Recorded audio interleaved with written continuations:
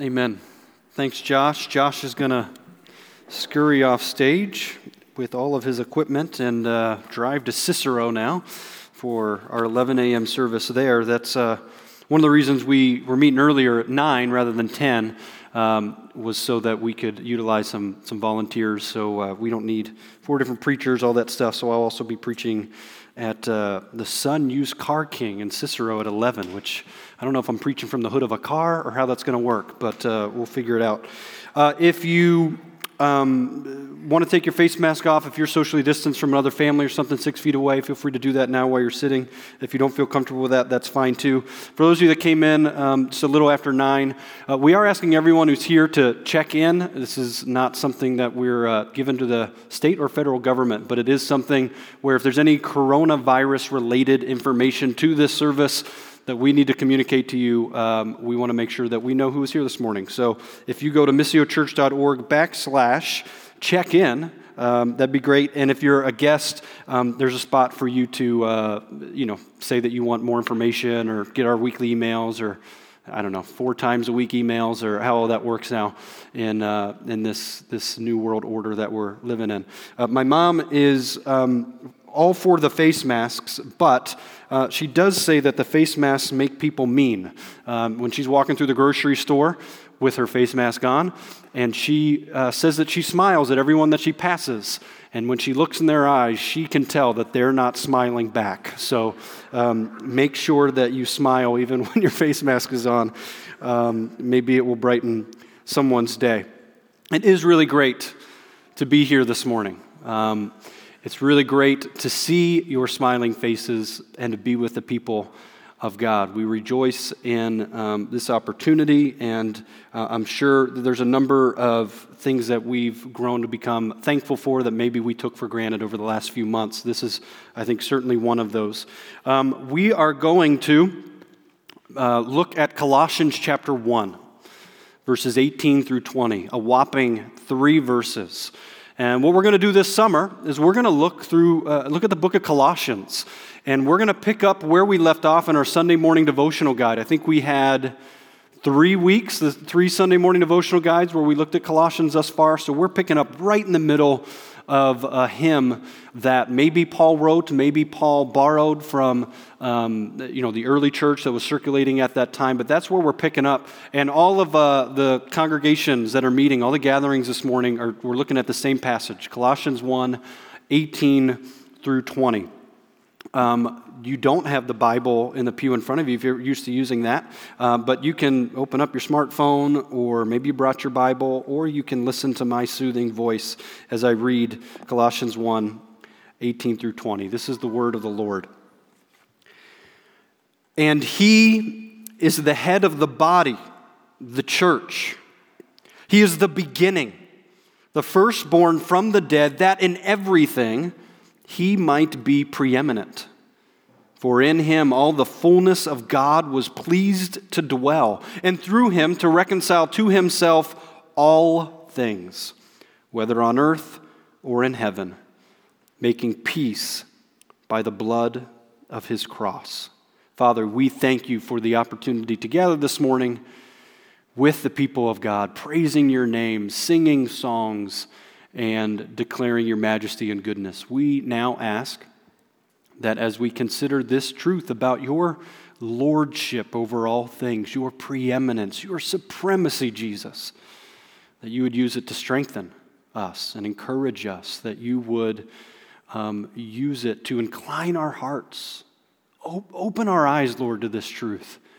Satisfy us with your word and with your promises. May we live lives that exalt the name of Jesus. It's in his precious name that we pray together. Amen. Well, a lot's happened in the last 3 months. A few things have been going on in the world around us. All of us, of course, have been impacted in some form or fashion. Varying degrees, yes, but all of us have been impacted by the pandemic and the events of the last few months. And it seems like, at least from our earthly finite perspective, that there is nothing but chaos and confusion all around us. Take, for instance, yes, this coronavirus, the pandemic. I mean, all kinds of questions. Are the lockdowns constitutional? Social distancing, face masks, when should we open the economy? How dangerous is the coronavirus? What is the death rate? How long should the lockdowns last? Is it legal for churches to gather? Is it legal for churches not to gather? Will the schools be open in the fall? 13.2% national unemployment, Great Depression type numbers. Or take the events of the last few weeks with the death of George Floyd by a police officer, and then protesting turning into riots, not only in the Twin Cities, but cities all across the United States. In our city right now, we're actually under a state of emergency, and just 2 weeks ago, we had a curfew at 8 p.m. Geopolitically or globally, not only the coronavirus stuff, but apparently, I don't know if you heard, we're maybe embarking on a new Cold War with China. There is issues and a lot of pressure from the Western world about what they're doing with Hong Kong and bringing that back in or locking that down economically in a sense and all the restrictions there. But I don't need to tell you all these things. Like, we've been living it. That's just the news like from the last week, I think. I mean, it just seems like that things are coming off the rails. Like the train wreck is inevitable. 4 to 5 Americans, based on a USA Today survey, 80% Americans say that things are spiraling out of control. I don't know if you feel that way this morning. It's easy to. The truth from our passage in this second part of this beautiful hymn, though, reminds us of this very important truth, church. And please don't dismiss it because of your familiarity with it. Our hope, our Christian hope, our eternal hope is firm. It's stable. It's steadfast.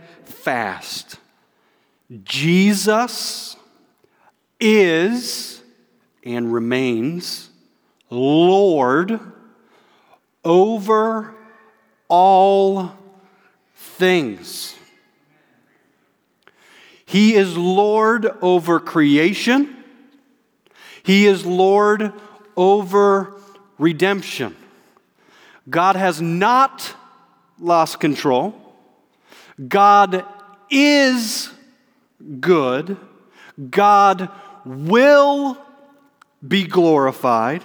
God will work for the good of those who love him. Jesus is Lord over all things. And the 3 verses that I read just a few minutes ago emphasizes that Jesus is Lord over all things, including or especially redemption. The first part of the hymn, Colossians 1, 15 through 17, it emphasizes Jesus' lordship over creation. It says things like all things were created through him and for him. He's before all things, and in him all things hold together. So that emphasizes his lordship over creation.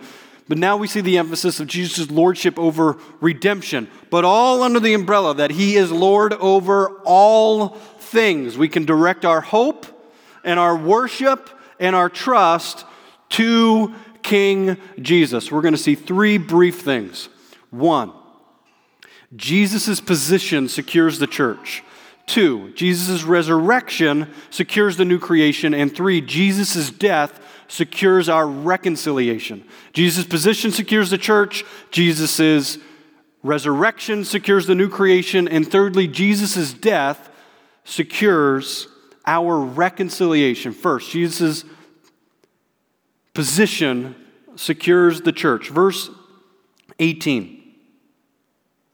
And he is the head of the body, the church. And he is the head of the body, the church. First, let's talk about the body, the church, an interdependent people. That very common metaphor in the New Testament. You're familiar with it, the body. Some are hands, some are ears, some are noses, some are feet. But all the body, that metaphor, all working together interdependently, where we need one another. And we impact one another. I had to go to the doctor on Wednesday. Got some issue going on, like in my foot or joint in my foot or something. I mean, just right around like my pinky toe. And just a little bit of an oddity, uncertainty, something funky's going on there. And all of a sudden, like I'm a little more irritable, can't sleep.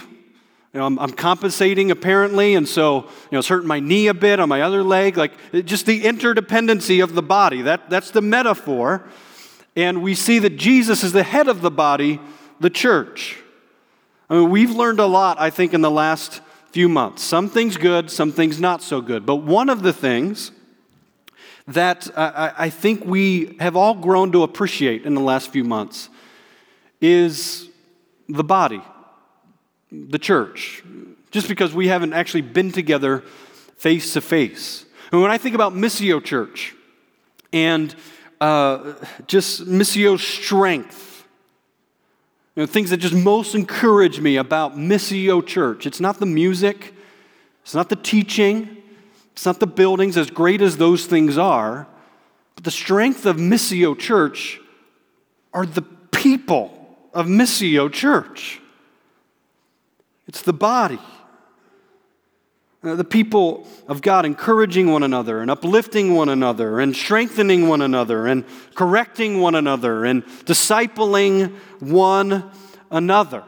And that's one of the best things, even if it's like baby step progress here, because we've still got mass and social distancing and all that stuff. But that's one of the real blessings of this morning, is that finally we can actually be with some people face to face. Mark Dever, a pastor in Washington, D.C., says many in the media and government, he tweeted this recently, so I'm pulling tweets now for sermon prep. Many in the media and government seem to think Christians want to be in churches.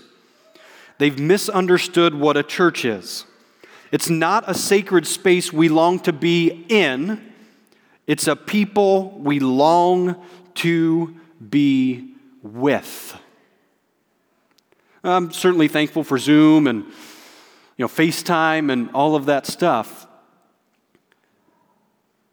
And that's allowed us to continue to connect virtually and videos and all of those things.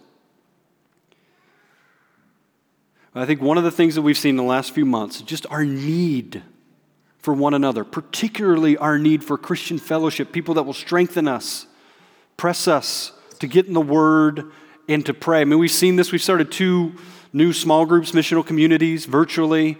A lot of them have swelled to the point where they're multiplying. It's lonely, and we need others to pursue the Lord. He is the head of the body, the church. That body metaphor, though, the body has a head, and it's Jesus. Jesus is our authority. Jesus is our sustainer. In the ancient world, the head, that was the governing member of the body. It was viewed as the controlling portion of the body. The head provided for the body. The head sustained the body. And Jesus, our head, is the source of the body's unity. It's the source of the church's direction. It's the source of the church's sustenance. And so we, as the people of God, the body, He's the head of the body, the church, we submit our lives to His authority. We submit our lives to His leadership. We submit our lives to our head's words. Jesus is the senior pastor of Missio Church. He's the head of the body, King Jesus. And it's under that name, Jesus, that becomes our primary identity. We're the people of Jesus. Our primary identity is not our socioeconomic status. It's not our opinions on the coronavirus. It's not our ethnicity. It's not our education level. It's not our country of birth. It's not who we voted for or who we plan on voting for. All of those things come under submission to our primary identity. All those things are fine, but Jesus is the head of the body, the church. He is our primary affiliation. He is our primary allegiance. And therefore, we then become a family, people who would never come together, would never gather, don't have that much in common apart from our affiliation, our love, and our identification with Jesus, our head. Remember, we're talking about how Jesus is Lord over all things. He's Lord over the church, the body. He's the head of the body, the church. His position secures the church. Secondly, his resurrection secures the new creation. First part of the hymn, we saw that Jesus was Lord over all creation. Now we see that Jesus is Lord over the new creation, the redemption of our bodies. Second part of verse 18. He's the head of the body, the church. He is the beginning, the firstborn from the dead, that in everything he might be preeminent. We see when it says the beginning or the firstborn from the dead that Jesus' resurrection is part of his preeminency. William Taylor says that never before or since has someone smashed through the locked door of death, never to die again. That's Jesus' resurrection. I mean, this is a comfort. Jesus' resurrection is a comfort for us. Every alert on your phone, it seems like, it's just giving you some updated death numbers. Every day in the state of New York, in Onondaga County, at 11 a.m., we're going to hear from Cuomo. At 3 p.m., we're hearing from McMahon. And we're going to hear and talk about death. And the topic of death may still be may still be out there, but we are, medically speaking, 100% of people die. But it's kind of in our face now in a way that maybe it wasn't 3-4 months ago.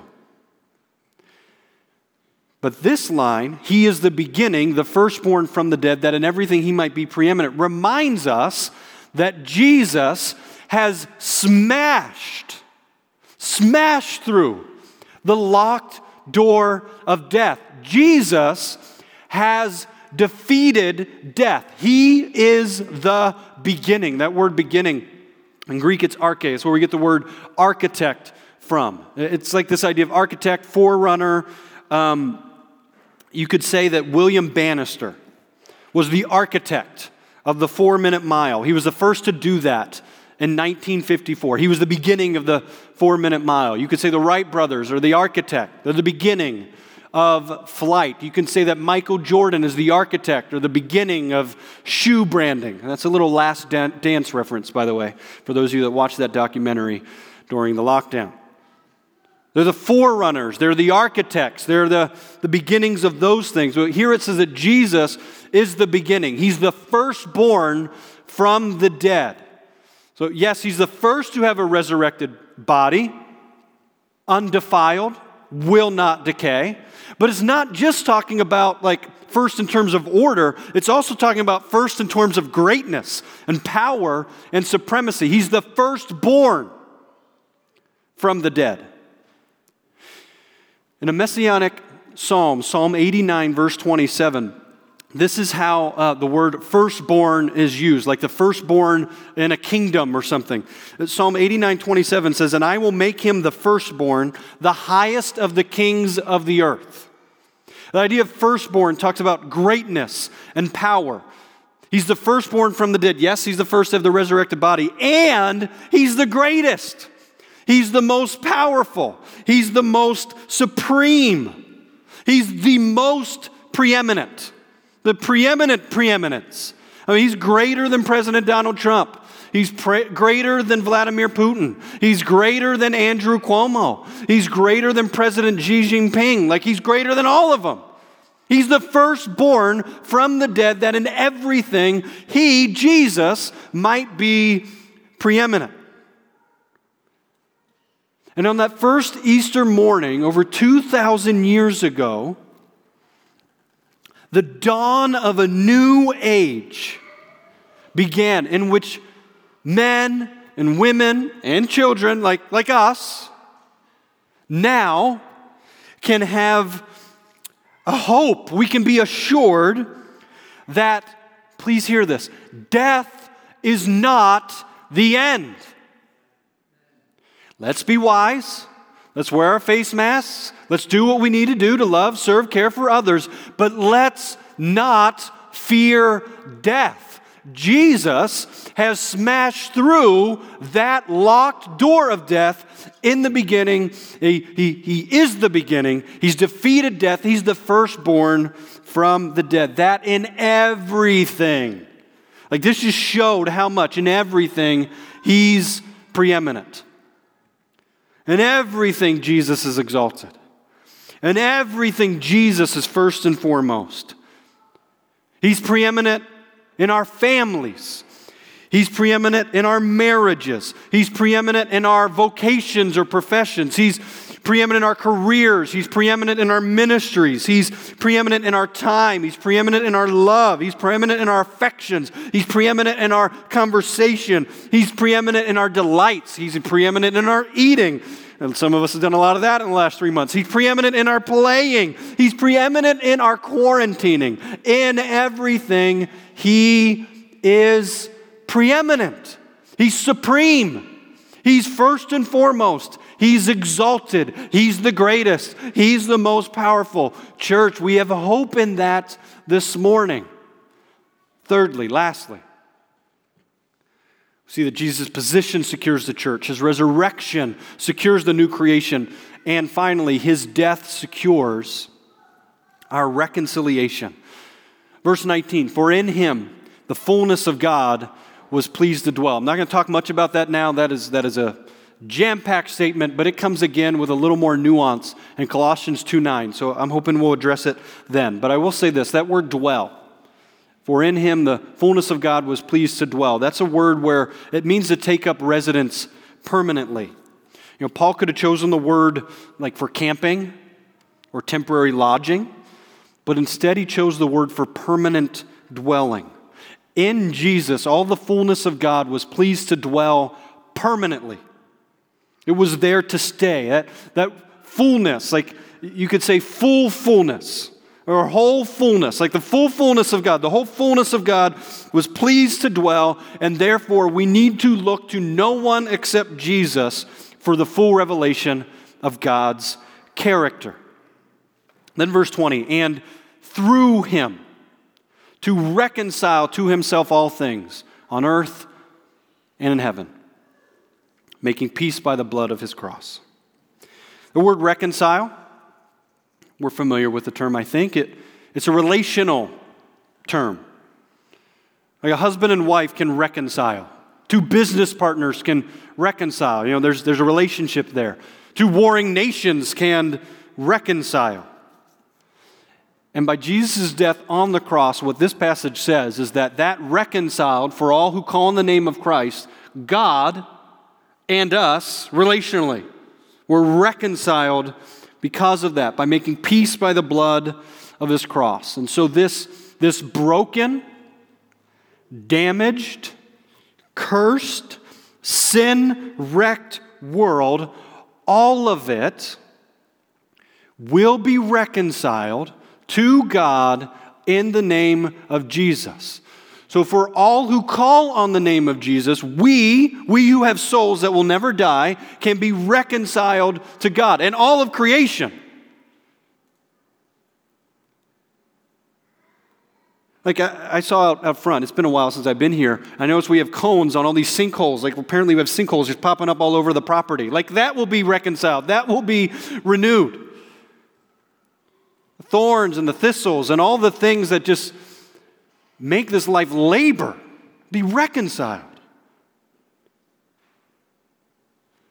Through him, to reconcile to himself all things, whether on earth or in heaven. Let me end with this. Romans 8, 18 through 25. Thinking of this reconciliation and Christ making peace, it says this. Romans 8 is a wonderfully encouraging chapter to read, particularly in a time like this. 18 and following, Paul writes, "For I consider that the sufferings of this present time are not worth comparing with the glory that is to be revealed to us.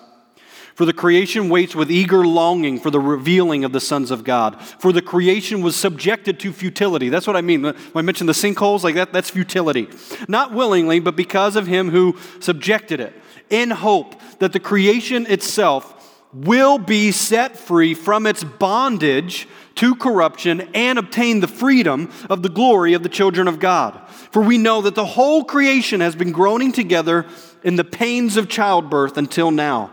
And not only creation, but we ourselves, who have the first fruits of the Spirit, groan inwardly as we wait eagerly for the adoptions as sons, the redemption of our bodies. For in this hope we were saved. Now hope that is seen is not hope. For who hopes for what he sees? But if we hope for what we do not see, we wait for it with patience." Church, wait for it with patience. Creation does in fact groan, but we have hope in the preeminent Christ. And so we take comfort in the fact that Jesus is Lord over all. We take hope in the fact that he's Lord over all things, that he's supreme, and that he is preeminent.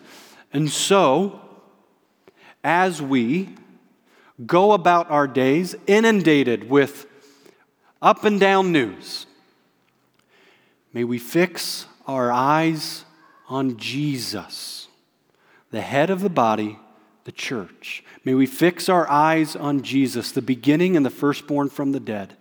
May we fix our eyes on Jesus, who's made peace by the blood of his cross. Let's pray. Father, we thank you for this truth. We thank you that Jesus is in fact preeminent. And I pray that we would just take a deep breath and hope in you. Lord, ruler, creator, sustainer of all things. We have reason to hope this morning, so we don't fret or fear as those who don't have hope, but we have hope in you. Comfort our souls with that this morning, and may we rest in the wonderful truths found in the second part of this hymn, Colossians 1. Love you, Lord. We're so grateful for this truth. And now, Lord, I also just want to move into a prayer focus time, specifically want to pray for your creation and this nation in particular. And Father, I pray that your gospel, that you would use this pandemic and all the uncertainty and the protesting and all of those things that are happening, use them to draw people to yourself, and may the church continue to proclaim the message of Jesus Christ and him crucified. I pray that if there's things in our own lives and our own heart that we need to confess and repent of, that you would search us, know our ways, know our hearts, and we'd be quick to turn from them.